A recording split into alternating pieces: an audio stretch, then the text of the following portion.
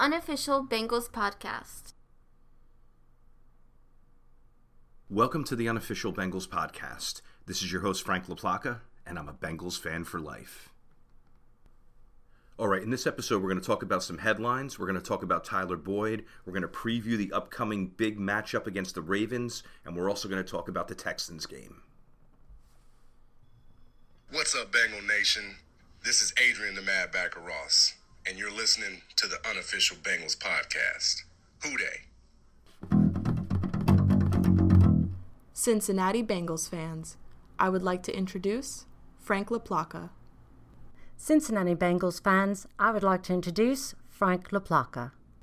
Cincinnati Bengals fans, I would like to introduce Frank LaPlaca.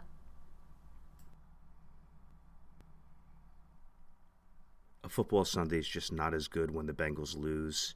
It's hard to get into the rest of the games. I mean, after the Bengals lost, I took a nap for a little bit. Normally I'm all over the 1 o'clock games, the 4 o'clock games, the 8:30 game, the Monday night, the Thursday night, the Sunday morning, the whole deal.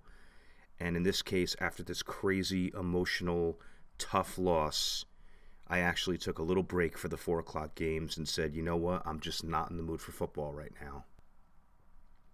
Of course, that didn't last long. I got up at like 5 o'clock and then continued to watch everything for the rest of the night. All right, so I'm not in my normal studio. I've done one other episode like this before. I'm actually down in Long Beach Island, New Jersey, the most beautiful beach on the East Coast, my favorite spot in the world. Go look it up, go Google it, and just check out where I'm at. And I know you think of New Jersey, and you're like, well, that's not like Tahiti or California or Florida. I swear if you were here, you would know this is one of the best spots in the world. And today I went out to the beach. I got off work early, and I just came down, cleared my head a little bit, figured I would do the podcast. Right now I'm sitting underneath a comforter. It's like this makeshift vocal booth that I'm doing in the middle of the LBI condo. But man, I came down here, I had the whole beach to myself. There wasn't another human being in sight. And we're talking like a prestigious area. Like there's $1 million houses all over the waterfront, all over LBI. And I carved out my own spot, got to kind of regroup. I guess it's what I needed after Sunday's loss. So anyway, enough talk about my personal life, but here I am broadcasting to you from good old LBI, New Jersey. All right, so let's go over some headlines. Currently, the Bengals are the 8th seed, just out of the playoff hunt, but not really out of the playoff hunt. There are 5 teams that are ahead of us that lead us by 1 game in the loss column. Don't look at wins, just look at losses. We're 1 game behind everybody. KC leads us by 2 in the loss column. That's fine. If they want to grab home field, we'll go into Arrowhead and we'll do what we need to do. But the reality is we play all the teams that are in front of us except Miami. And Miami's going to lose a game or two. So there's no reason why we can't catch everybody in the AFC. And I know it's crazy when you're a game back at everybody and you just had a bad AFC loss. But if you really look at the big picture, we're still fine. And I mean, I'm holding on to that because I think that we're a great team. It's been a little bit of an up and down year, but we've been 5-4 the last couple years. And I really feel like we're going to go into the playoffs and you see that we can beat anybody. I mean, we beat San Fran. We beat Buffalo, which isn't really that great of an accomplishment now. But, I mean, the Browns, Pittsburgh, the Ravens, they're all within our reach. Jacksonville. Are you fearing any of these teams? The Chiefs. You know, I know some teams have a better record than us right now, but I have full confidence that we're going to get to where we want to get. And you know what? If not, it's still going to be a fun ride. As far as our divisional opponents, they all lead us by 1 game only in the loss column. And this week we're playing Baltimore, and Pittsburgh and Cleveland are playing each other. So if we take care of business against Baltimore, then they're going to have 4 losses. Pittsburgh and Cleveland, one of them has to have a loss. They're going to have 4 losses. We have 4 losses. So if all goes well after this week, we'll be a half game behind Baltimore and a game behind either Pittsburgh or Cleveland, and we play both of them. We play Pittsburgh twice, we play Cleveland once. I know I'm going crazy with the playoff formula, but it's all I think about all year long is just getting to the postseason, and that's the path. Don't lose hope. I know we had a bad loss to the Texans. I know we had a couple bad losses, a couple AFC losses, but we're still very much alive. All right, so I don't know what's going on this week with the injury report. I believe that Higgins is going to miss the game with a hamstring. We don't know what's going on with Hubbard with the ankle. I still haven't heard anything. I'm coming to you on a Tuesday here. I don't know what's going on with Hendrickson yet, but it is a knee, so there's going to be a couple major injuries. And if you look back at the Texans game, the Hubbard injury and the Higgins injury really hurt us. And I'll go into that more a little bit later, but I just want you to think about that. Every team has injuries. We're not going to cry about it, but those two were actually more significant than I thought, and they really impacted this game against the Texans.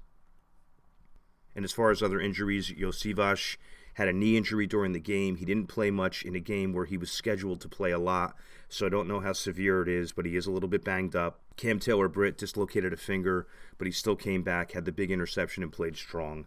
All right, I want to go over something before we get into the Ravens game, and I'm going to take on that first before we talk about the Texans game, is Tyler Boyd. Tyler Boyd's getting a lot of hate. Maybe I shouldn't follow social media. Maybe I shouldn't go on Instagram pages from Fairweather fans and, Twitter knee-jerk reactions or X, whatever you want to call it. Like, I was getting really mad, and I didn't even unfollow anybody because that's really not my style, but I might start doing that. Like, how do you get on Tyler Boyd? I know he dropped the ball that would have won the game. There's a lot of things that go into a game. You could blame a million plays that are responsible for the loss, but when you're in that kind of situation and it's one of the final plays of the game and you make a mistake, it's way more in the spotlight. But man, you can't get on Tyler Boyd. He's had 8 great years with us. He's about to hit the top 5 in all-time receptions. He has made so many amazing plays that have kept us in games and won games for us, and he made one mistake. Just go to your own life. All right, for all of you out there that are hating on him right now, and you know what? I know the people that listen to this show, you're not that kind of fan where a guy makes a mistake and you want him cut or you want his head on a platter. But to the people that do, grow up. You make mistakes. Like, what about in your own life? What about, have you made a mistake in a job? Have you played a basketball game in high school and scored 2 points in a losing effort? No one's calling for your head for your own personal mistakes. This guy did make a mistake, but he's had very few in his Bengal career. And I'm fully behind Tyler Boyd, and he's only going to come out stronger and be better for this. But for those of you that don't want to cut him some slack, come on, because if everyone crucified you for your mistakes, you'd be hurting, because we all make mistakes. No one's perfect, and this guy has been pretty much perfect for his career. I know he had the drop in the Super Bowl. I know he had 2 drops in this game, and you want to say he cost us the game, whatever the case may be. I don't know. I'm just not from that school. I just can't do that to someone. Another thing, I don't know why I'm dwelling on this stuff, but the fans left after the Burrow interception. It was like 3:50 left in the game. We're down by 10. Burrow throws the pick, and fans are leaving. A couple things. You have to pry my bloody hands from the seat in front of me to get me out of that stadium. I would never leave on a Bengals game, even if we're getting whooped. And to all the people that do, don't give up on your team. Like, so what is it? Is it like when we're winning, I'm good, and then when things go bad, I don't care? Like, think about if people did that with you. Oh, when you're at your best, we're on your team. When you falter, we'll throw you out in the garbage. I don't know. I'm just venting on this stuff because it really bothers me. And as far as fans leaving, all right, so that's weak, in my opinion. And anyone who left the stadium, it's like, all right, it's all good when we're winning. You know what? And I don't want to get on someone that I know, but I have an uncle who's a big-time Yankee fan. And he watches all the games, but if the Yankees are getting beat or losing by a lot, he turns off the game. And I'm like, what? So it's only cool when you're winning? That's the only time where you can digest it? If you're not winning and not doing well, then you have no tolerance for it? It's the same thing with people leaving the stadium. And regardless, I know I'm on a soapbox right now, but this stuff is important to me. It's about character. And everyone's different. Everyone is their own person. So that's the way I am. I'm loyal. I don't do stuff like that. And I can't just say, well, everyone has to be like me or else you're wrong. And that's not a cool way to be either. I don't know. It just bothers me. So let's think about this. So people buy tickets for the game, $150, $200, $250, $300, whatever you're doing. You're paying, in Yankee Stadium, you're paying like $70 to park. But just say, I don't know what they're charging right now. at Paycor, but you're probably paying $30+ to park. You get in, you're getting some concessions. You're probably dumping 30, 40, 50, 60, 70, depending on how much you're drinking or how much you're eating. You know, you're putting all that money. Maybe you canceled on social plans because you're going to this game. So all those sacrifices, all that money, and you're not going to stay for the whole thing? Why? To beat traffic so you don't have to sit in traffic for an extra 30 minutes? Who cares? Think of all the sacrifice that you make for that game, and then, well, things aren't going well, I'm just going to leave, and yeah, I don't know. And in this case, it burned a lot of people. Some people left the stadium, and they missed the Cam Taylor-Britt interception, and they missed the heroic pass to Boyd for 64 yards, and they missed, I mean, I had a lump in my throat. I was actually, I don't want to sound soft, but like, I was a little, almost like my eyes were glazing up a little bit at the end of that, because it was just like this crazy, emotional, magical moment. And to anyone who just left the stadium out of either frustration or to beat the traffic, you missed out on all those emotions. Whatever.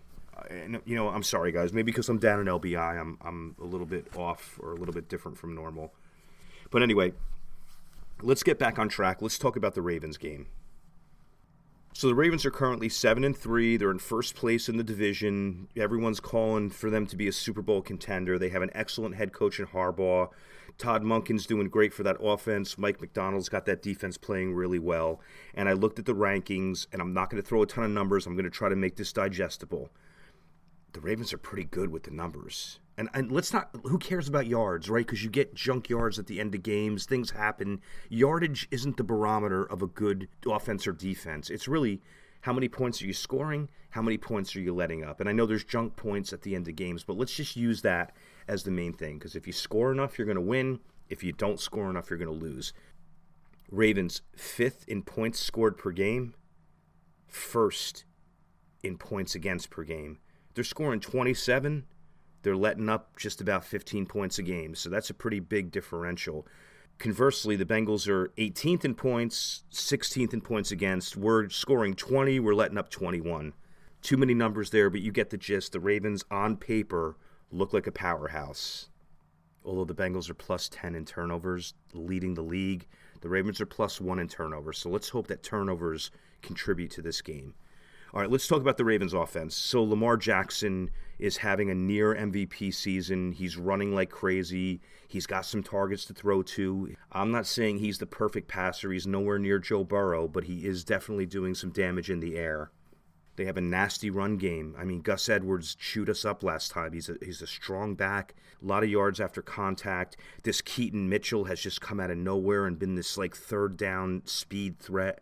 They have Justice Hill, Dax Hill's brother. They have Patrick Ricard, a pounding fullback that occasionally gets a carry or a catch, and, you know, he's dangerous in his own right. Receivers, you have Zay Flowers having an outstanding rookie season. Beckham had a nice week last week. Bateman, you know, Jory's out. Algalore had a big game against us last time. And Duvernay, more of a returner, but he can hurt you if you ignore him on offense as well. So a pretty good set of skill players. I wouldn't say as good as the Bengals, but pretty solid. And then you have Mark Andrews, and then you have Likely as the other tight end. So you have a couple tight ends. Likely's hurt us in the past. Mark Andrews is hurting everyone. So you have a lot of options for Lamar to go to. If none of those are available, he's going to take off. So your defense has to be at its best if you want to contain the Ravens and beat them. Offensive line, Stanley. Simpson's backing up, but they have Linderbaum back. Zeitler's still playing well. Moses is playing well. It's a very good offensive line. It's a very good offense. It's a very sound team. Defensively, so in pass rush situations, they go Clowney, Pierce, Matabuke, and Owa, and that's a pretty strong front four. On running downs, they bring in Broderick Washington, who's not having a phenomenal year. They have 2 excellent linebackers in Roquan Smith, who's very good in coverage, very good against the run. Patrick Queen, we all know about him, and he's a Joe Burrow rival. Even though they played together, you know they don't like each other. Secondary, Brandon Stevens, Marlon Humphrey, and then in the slot, they actually bring Hamilton down to play the slot in passing situations. They have Marcus Williams and Geno Stone as their safeties, And like I said, Hamilton is having a great year. He's really coming into fruition. We knew he was going to be a great player, and unfortunately, it's coming to fruition, as I just said. All right, offensive keys. Get Tyler Boyd going early. Get his confidence back. Let the league know that he made a mistake, but he's here to stay. And I think that Irwin, and if Josivach plays, we're going to have to get some contributions from the other wide receivers with T. Higgins being out. The main thing, though, is turn Joe Burrow loose from the opening whistle to the closing whistle. And last week, we got away from that a little bit. He had a great first drive, and then the next couple drives, we didn't lean on him as heavily. Well, I'm going to go over all the drives in a little bit, but just turn Joe Burrow loose without fear. Don't be afraid of Stevens, Humphreys, Hamilton covering Boyd. Don't be afraid of anything. I don't care what their PFF rankings are. I don't care how highly ranked. I don't care what their record is. I don't care what they're doing. I mean, we destroyed Marlon Humphrey a couple years back. Chase embarrassed him. So have no fear of rankings and player names. Just play your offense. Let Joe Burrow open up and throw to his receivers and his tight ends. And also let Joe Mixon do his thing. You need some time possession. You can't have the Ravens possessing the ball and letting that offense hurt you. So you want to add that dimension into the game. Defensively, contain Lamar. Spy him if you have to. Have Battle spy him. Have Logan Wilson spy him. Kind of spy by committee. But don't leave him alone like we did on Stroud on that one touchdown from last week. You have to pay attention to this guy every down. Because even though he's passing more than he used to, he's looking to run first. We got to get back on track shutting down wide receivers, and through the first 7-8 games of the year, we were really good at that. No matter whether we were getting beat or not, it wasn't getting beat by the wide receivers. And this last game against the Texans was just crazy because the wide receivers literally did beat us. So we have to just get back to that solid coverage and make them beat us otherwise. You can't let Andrews kill you. He's that weapon. Again, just like Schultz last week, you have a 3rd and 13 and he gets a 15-yard gain.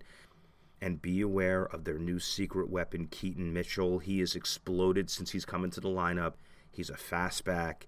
And he's a guy where, we're up 10-3, and all of a sudden this guy runs for a 68-yard touchdown down the sideline unexpectedly. So be very aware and be well prepared for this guy because they're going to use him because he's hot right now. And the 5th and final defensive key, Hubbard, Hendrickson. I don't know if either one is playing, and we're in trouble if they're not. Cam Sample is a good guy, a solid player, not a game breaker. Osai has been invisible. Murphy's been invisible. And then what do? You kick out Zach Carter? I don't even know what you do after that. So we're going to be in a little bit of a jam if we don't have one of those two guys playing. So that's important that Hendrickson or Hubbard can somehow play in this game and be productive. Prediction for the game, 24-23 Bengals. Call me a homer, I don't care. 3 touchdowns and a field goal for us, and they have 2 touchdowns and a bunch of Justin Tucker field goals. And that's the problem with playing these guys. If it's late in the game, they barely have to cross the 50 for this guy to win it. There's a lot of dangerous weapons for the Ravens. It's like a rolling ball of sharp objects that you just have to figure out a way to contain or just outrace him and let the best quarterback in the league do his thing. And let's come out of here with a win, and let's catch these guys, and let's look in the rearview mirror on all these opponents and all these divisional opponents real soon. All right, let's go over the game against the Texans. And I never know what to do on these podcasts. Like, my favorite thing is to review the games and go in depth about what happened. But I know some people look forward to the preview. That's why I flipped the order this time. But I'm going to go over the game in some detail because it was an important game and there's a lot to be learned from what went on this game. So Texans 30, Bengals 27, and what a game and what an ending. It was a frustrating game. The whole game I just couldn't settle in. I wasn't in a good mood for the game. I mean, I love watching the games, good or bad. It's all good for me. But actually, this morning I was like, why do my hands hurt? And I realized that I kept slapping my hand on the counter when Stroud dropped back and made a long pass, and there was way too many of them. So that's what happened. I promised I wouldn't hit inanimate objects anymore. And although I didn't punch anything, I did slam my hand on the counter several times. And then that's why I'm feeling it in my hands. No big deal. All right, first drive. Bengals come out, get the ball, do what we did the last 4 wins. Burrow 7 for 8, 6 passes to the tight ends, 5 to Tanner Hudson.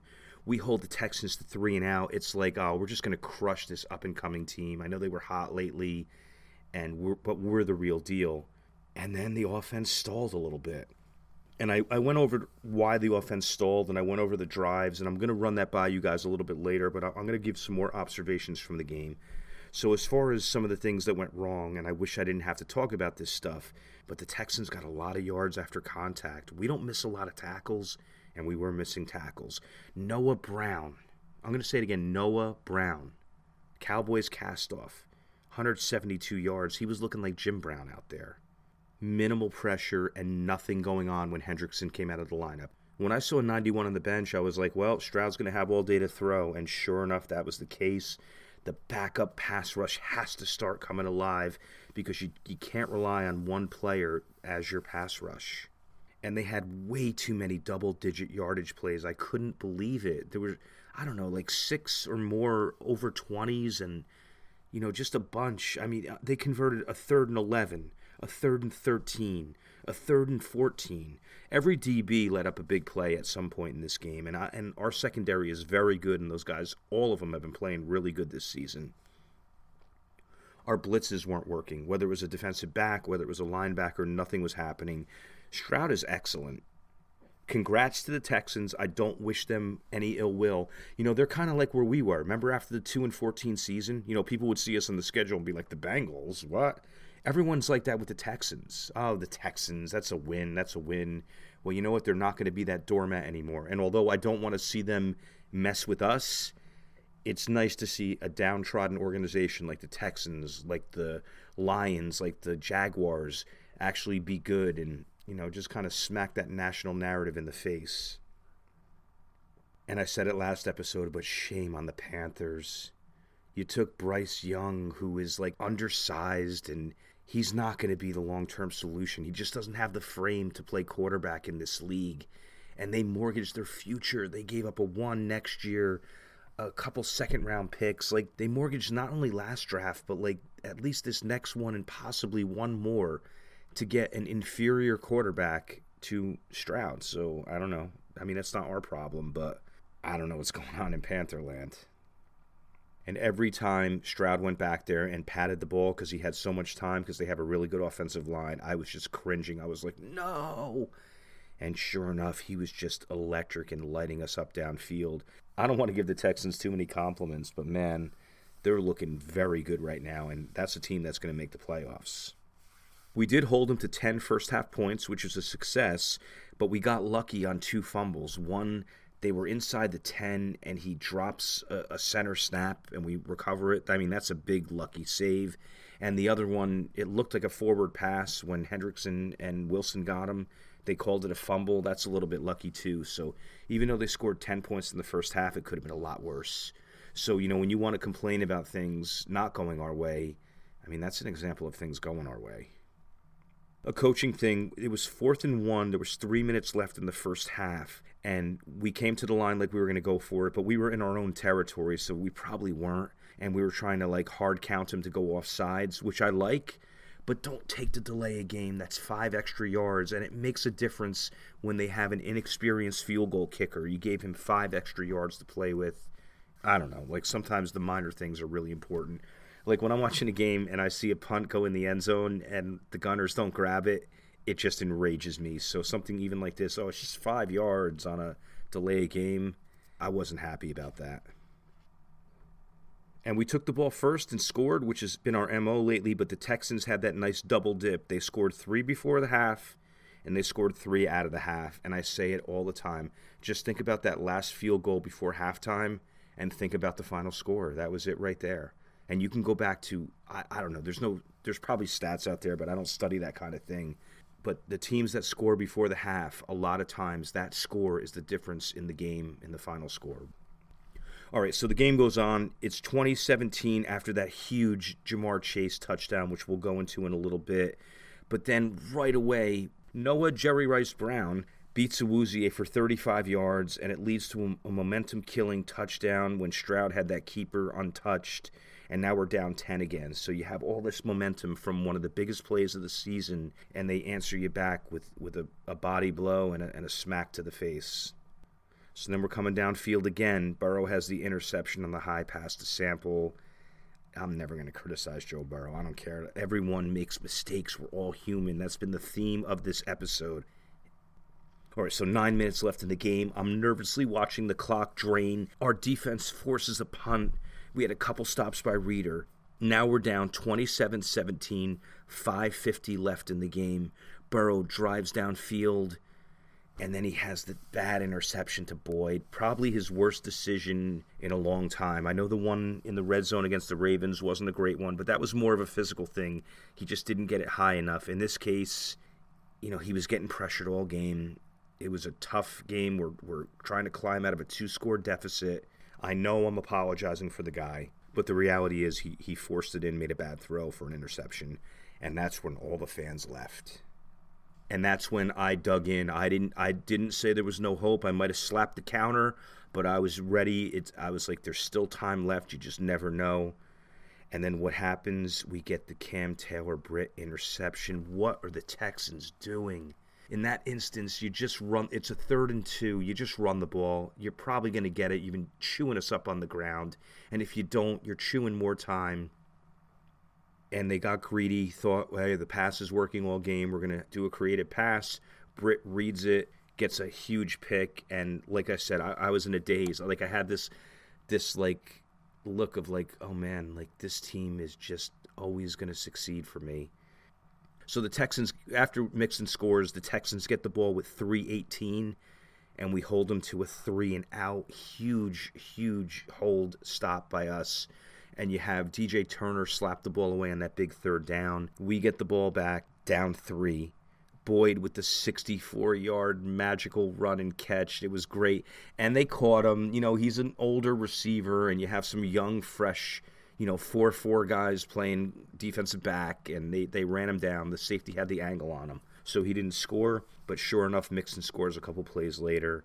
But we're still very much alive. And then we have the infamous drop in the end zone, a perfect pass by Burrow. Boyd made a very rare error. It did cost the game at that point. And then from there, we couldn't. It was 27-27, and they had a minute and a half. And I'm like, you know what? The way this team's moving the ball, we're in deep trouble. And sure enough, Britt gets beat by Schultz. And then Noah Brown, again, he breaks a Nick Scott, Jermaine Pratt tackle where Scott couldn't wrap him up, and Scott kind of knocked Jermaine Pratt off of him. They get in field goal range. We're thinking, all right, this is a waiver wire kicker. There's a chance he could miss, and he almost did. But there it was, game over. All right, why did we lose in a nutshell? Lack of pressure, shaky protection. We lost the trenches battle on both sides of the ball. You're not going to win the game if that's the case.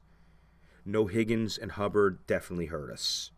Too many chunk plays, a ridiculous amount of chunk plays. You're not going to win when you're letting up double-digit plays and having them convert on 3rd and impossible constantly.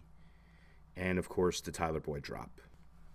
All right, let's quickly roll through the individual performances. The Joe Burrow throw to Trenton Irwin down the sideline is a throw that very few guys in the NFL could make. It was perfect. It started the game. It just felt like, man, this is just going to be a blowout. Beautiful throw. He had the rollout throw to Chase, and we talked about this last episode as far as like rolling out and throwing on the run. Now, if you're a righty and you're rolling out right, throwing on the run's not easy. It's going to sail on you. But it's even tougher rolling to the left. What does he do? He squares his shoulders. He throws it 40 yards in the air while rolling left. Chase improvises on the route, and we have this huge 60-plus yard touchdown. And then he had another big rollout throw to Irwin in the 4th quarter. He had a bunch of dimes to Tyler Boyd during the game. And he had the unlikely win in a game that we had no business being in. He brought us down for the winning score. And, Tyler Boyd did drop it, but Burrow kept his body language. How many quarterbacks are like putting their hands on their helmet, getting mad, being demonstrative, acting disappointed? He didn't do any of that. It didn't happen, and he was cool. He went to the sideline. He's not going to show up his guys. That is a true professional and a true leader. And another cool thing about Burrow, we're down 20-7, and he gets this huge 16-yard scramble for a first down, and he didn't do the double finger point. He didn't celebrate. That's just coolness. Like I think a guy in the Giants did it. They were down like 28-0, and he scores a touchdown, and he over celebrates, and it's like, what are you celebrating, man? Is this about you, or is this about the team? The escapability continues. He had the spin move on that one play where they hit him after the whistle, but it was only because he wasn't going down. Just the calmness in all capacity, the calmness under extreme pressure. Try going out there and having these world-class athletes who could knock you out with one hit, bearing down on you constantly, and still remain calm. It's just incredible. And even when he goes to the bench, he's not getting all mad. He's just chilling and just like, all right, you know what? Next drive, I'm going to get him. The toughness, after he got Orlando Brown thrown back into him early in the game, he limped a little bit. I was like, oh, man, don't tell me the calf's hurt. And he showed no signs of the calf being hurt after that, but I don't know. And then he had that quarterback draw late in the game where he got slammed to the ground. Just cool, calm, collected, and tough. That's Joe Burrow. All right, let's quickly rifle through the offense. There's not a lot to go over here, but Hudson is now our go-to tight end, and it doesn't matter where you came from, whether you're a waiver wire pick. It just matters how you play when you're here. Irv Smith was our big tight end free agent. Tanner Hudson was a guy on the practice squad who most of us didn't know his name or thought that, oh, well, that's an easy cut. And he's our guy. So you just, when you get your opportunity, you play and you shine, and good things happen, and I am so proud of this guy, and I can't wait to keep track of his career, and I hope they keep him around for a couple years. Mixon running hard as usual, doing everything that Joe Mixon does. Jamar Chase playing hurt, 100-plus yard game, that huge touchdown. He plays big in big moments, and that's the sign of a champion. Burrow plays big in big moments. Chase plays big in big moments. And Higgins plays big in big moments. And Hendrickson and Wilson and Pratt and Hill and Reeder. I can go, and McPherson. I can go down the list. Mixon, but especially Chase and especially Burrow. Irwin had the nice touchdown, which isn't an easy catch. I know it was a perfect pass by Burrow, but it's hard when you're running that fast down the sideline. You have a guy in front of you, a guy behind you, and you got to just concentrate and pull that in, and that's exactly what he did. He had that nice catch in the fourth quarter on the Burrow rollout, and he got assaulted in the return game as usual. He got tackled by the neck on one, and another one he just got lit up, and this guy just shows toughness, and he's our guy. He's a Bengal, and hopefully he's a Bengal for life. Offensive line, Kappa had a very rough game against Sheldon Rankins, and Kappa's been our best lineman, and this was his worst game of the season. Orlando Brown had a rough game. I thought Volson was solid. I thought Jonah had another good game. He stacked up a couple. And I thought Karras had a good game, even though he let up an early sack. And speaking of sacks, let's talk about the sacks. There were 4 of them. First one, you have Karras and Kappa double teaming. Kappa leaves the double team to help out on a late blitzer or a late rusher, and Karras lost leverage and lets up the sack. Second one, Kappa got beat by Rankins, just clean. Burrow escapes it. Rankins gets back up. We need a little more hustle there, Kappa, even though you're my favorite. You should have stayed on your guy, cleaned him up, but Rankins gets back up and gets the sack on Burrow. Third one, Orlando Brown just purely beat by Greenard on a 3rd and 5 on the Texans' 25, a killer sack to let up. That's why I'm saying that's one of the reasons why I didn't think he had a great game. And then the 4th sack, Kappa just blown off his feet by Rankins, and no one gets the best of Kappa. He's been playing so well since he put on the stripes, and for some reason this game, Rankins had his number. And you have to watch out now because the Ravens are going to be watching film on that, and the Steelers are going to be watching film on that, and et cetera, et cetera. All right, quickly, let's run through the defense. I thought that B.J. Hill had another very good game. Hendrickson had a good game. He had the sack, the forced fumble, a bunch of pressures. Reeder had the fumble recovery, a couple nice run stops late when we needed him, a couple pressures. But I thought overall it wasn't his best game, and you wonder if he's trying too hard against his former team, and that happens. Sometimes you get that revenge game where you're just electric, and sometimes you get that revenge game where you're trying a little too hard, and you're a little out of character. And I thought that was this kind of game for DJ Reader, although I thought he had a good game anyway. Cam Sample had a huge pressure on the Britt interception. He was the guy who pressured Stroud into throwing it early or throwing it inaccurately, and Britt had that magical, heroic late interception. All right, and as far as the negative on the defensive ends, Joseph Osai, I just can't anymore. I can't. He lost contain on that double reverse really badly, like embarrassingly. Just no field awareness. I don't care if I'm getting on him. Joseph Osai is a liability. He's invisible on the field. This has to be his last season as a Bengal. Miles Murphy, he's a rookie. I've been giving him the benefit of the doubt, but he's been invisible, and I don't have a problem with that while he's getting his game together. But what I do have a problem with is on one of the rushing touchdowns, he got blocked by Noah Brown. He got blocked. He's a defensive end getting blocked by a wide receiver and being partially responsible for that touchdown. Like, you think a wide receiver is going to go out and block TJ Watt or Trey Hendrickson or Myles Garrett? Murphy, you can't let a wide receiver take you out like that. So I don't know, guys. Watch the play that I'm talking about, and you can get mad with me. But like I said, I don't want to get mad at our guys. Britt had the game-changing, game-saving interception. He injured his finger, but he still went back in prior to that. He was giving up a little too much cushion in this game. I'm not sure if it was a zone defense-related thing or just him backing out on coverage, but that was burning him a little bit. But he's having a great year. I have no complaints about Cam Taylor-Britt. DJ Turner's turning into my favorite. That's going to be the secondary of the future. I'm going to say it every episode. We've had that history. Leon Hall and Jonathan Joseph, Jones and Kirkpatrick, even though a lot of fans don't like Kirkpatrick, Parrish and Riley. You can go back, Spencer and Ashley Ambrose. It's just been a rich history of corners. And I think the corners of the future are going to be Britt and Turner. And Turner did have a good game. And he had that big pass defense at the end of the game. Yeah, he let up a big play, but every guy in the secondary did in this game. Awuzie had a really rough game. I don't know if that knee is acting up, but it was not his best game as a Bengal. Dax Hill has been playing excellently, and I thought this was his worst game of the year.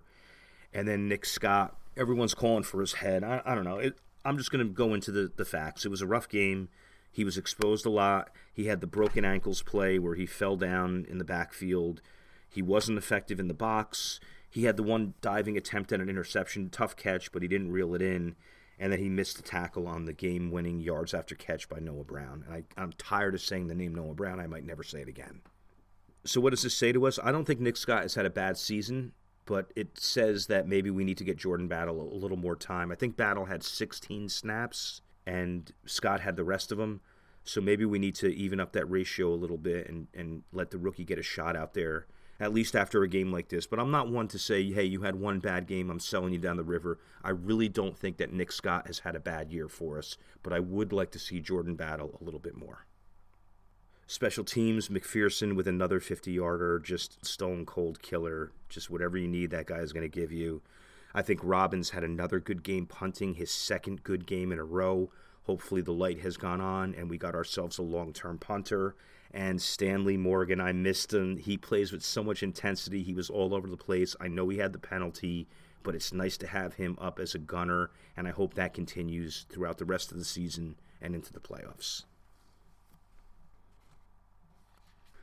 All right, there's never enough time because I like to keep the episodes fairly digestible. And, I mean, if you let me go, I'll go for 2 hours talking about this stuff. So I'm going to go into key plays, and I'm just going to, I always do this, I'm going to rifle through them quickly because I don't want to make this episode long and make it an effort for you guys to listen to. I hope it's not that anyway. Irwin touchdown. You have trips to the right, Irvin wide to the right.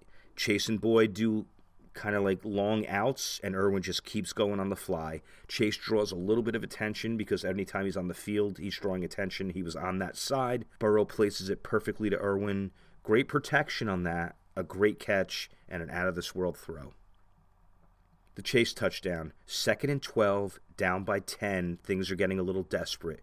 Trips left, Irwin by himself on the right. No one open on the initial look. Jonah and Brown block. They hold their blocks, but then they lose their blocks because the time is, you can't hold your blocks forever. Burrow scrambles to the left. Chase runs, he's running like an in, and he sees Burrow in trouble and just cuts it upfield. That's those intangibles that you just can't coach, you can't game plan. That's why these guys are like a perfect matchup together, and it's a perfect pass. Burrow puts it 40 yards in the air, moving the opposite way, and of course no one's going to catch Jamar Chase. Then our last touchdown, a series of events. It's 3rd and 2 for the Texans. They get greedy. It's 3:41 left on the clock. I said they should have tried to run the ball, run out the clock a little more. We get pressure by Cam Sample. Stroud forces it in. Britt reads it perfectly, gets the interception. Tank Dell, the little speedster, catches him from behind, but it doesn't matter. Mixon scores a little bit later. And the play that Mixon scored on was a draw from the shotgun, so that was nice to see too, running effectively out of the shotgun. And then the last big play was the Boyd long catch, 64 yards. You have Trips on the left, Chase on the right. So now they're paying attention to Chase. That leaves a mismatch with 3 guys on the other side. Boyd just does a deep slant. Burrow hits him in the middle of the field. Boyd high points it. He has the angle on everybody and just cuts and runs down the sideline and almost gets it in the end zone. And then we all know what happens from there. And then a little extra bonus. Why did the offense stall after the first drive? See, it's not always what you think. You think, oh, we didn't play well. It's just a matter of a play here, a play there. So I broke down those drives after we had the big opening drive. So in the first one, we started off with bad field position. We did take 3 plays, get a first down. Then Mixon has an 11-yard run, so it's looking like we're going to have another great series. And then we have 2 hits on Burrow. Karras gets beat on a 3rd and 7. That drive ends. The next one, bad field position again. We had 2 running back passes, 1 incomplete and 1 that didn't go anywhere. And then we threw a nice slant to Chase. And again, we're like inside our 10 at the time, and Chase is just short of the first down. So, you know what I mean? It's in all this case, it was like those 2 drives. It was a hit or 2 on Burrow and 2 running back passes that didn't succeed. It wasn't like this huge failure. Third one, Mixon has 2 runs for 8 yards, so you got the running game going. It's a 3rd and 2. And then we have the incomplete to Tanner Hudson on the sideline where he couldn't get to 2 feet in. It was a little bit high. So again, 2 nice plays there, and then 1 not nice play, and now you're punting. The 4th one, we had a 1-yard pass, then we had a sack. It's 3rd and 14. He gets it to Chase again, but Chase gets 13. The 5th one was the kneel down at the end of the half, and then the last one, that was an unsuccessful drive. Boyd got 1 yard.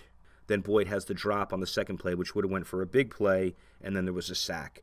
So if you look at it, it's not like this tragic failure on all fronts. It's like you have a couple good plays, and then you don't convert on 3rd down, or you have a penalty that sets you back, or a sack that sets you back, and you don't convert. So it's not like, for 6 drives we were absolutely useless. There's just a couple factors that go in. It's a fine line between winning, losing, converting, and not converting. So that's it. I know this was a little bit of a crazy episode. Like I said, I'm out of my element. I'm kind of in paradise right now. I'm in the mood where I didn't really pull any punches. I hope you enjoyed the show, and I hope you're going to enjoy the win on Thursday night against the Ravens. That'll do it for this episode. I'd like to thank @Bengals Highlights on Instagram, the best page out there. Really cool highlights, really cool music. Definitely something you should check out. Thank you for listening to the Unofficial Bengals Podcast. This is your host, Frank LaPlaca, and I'm a Bengals fan for life. The Unofficial Bengals Podcast.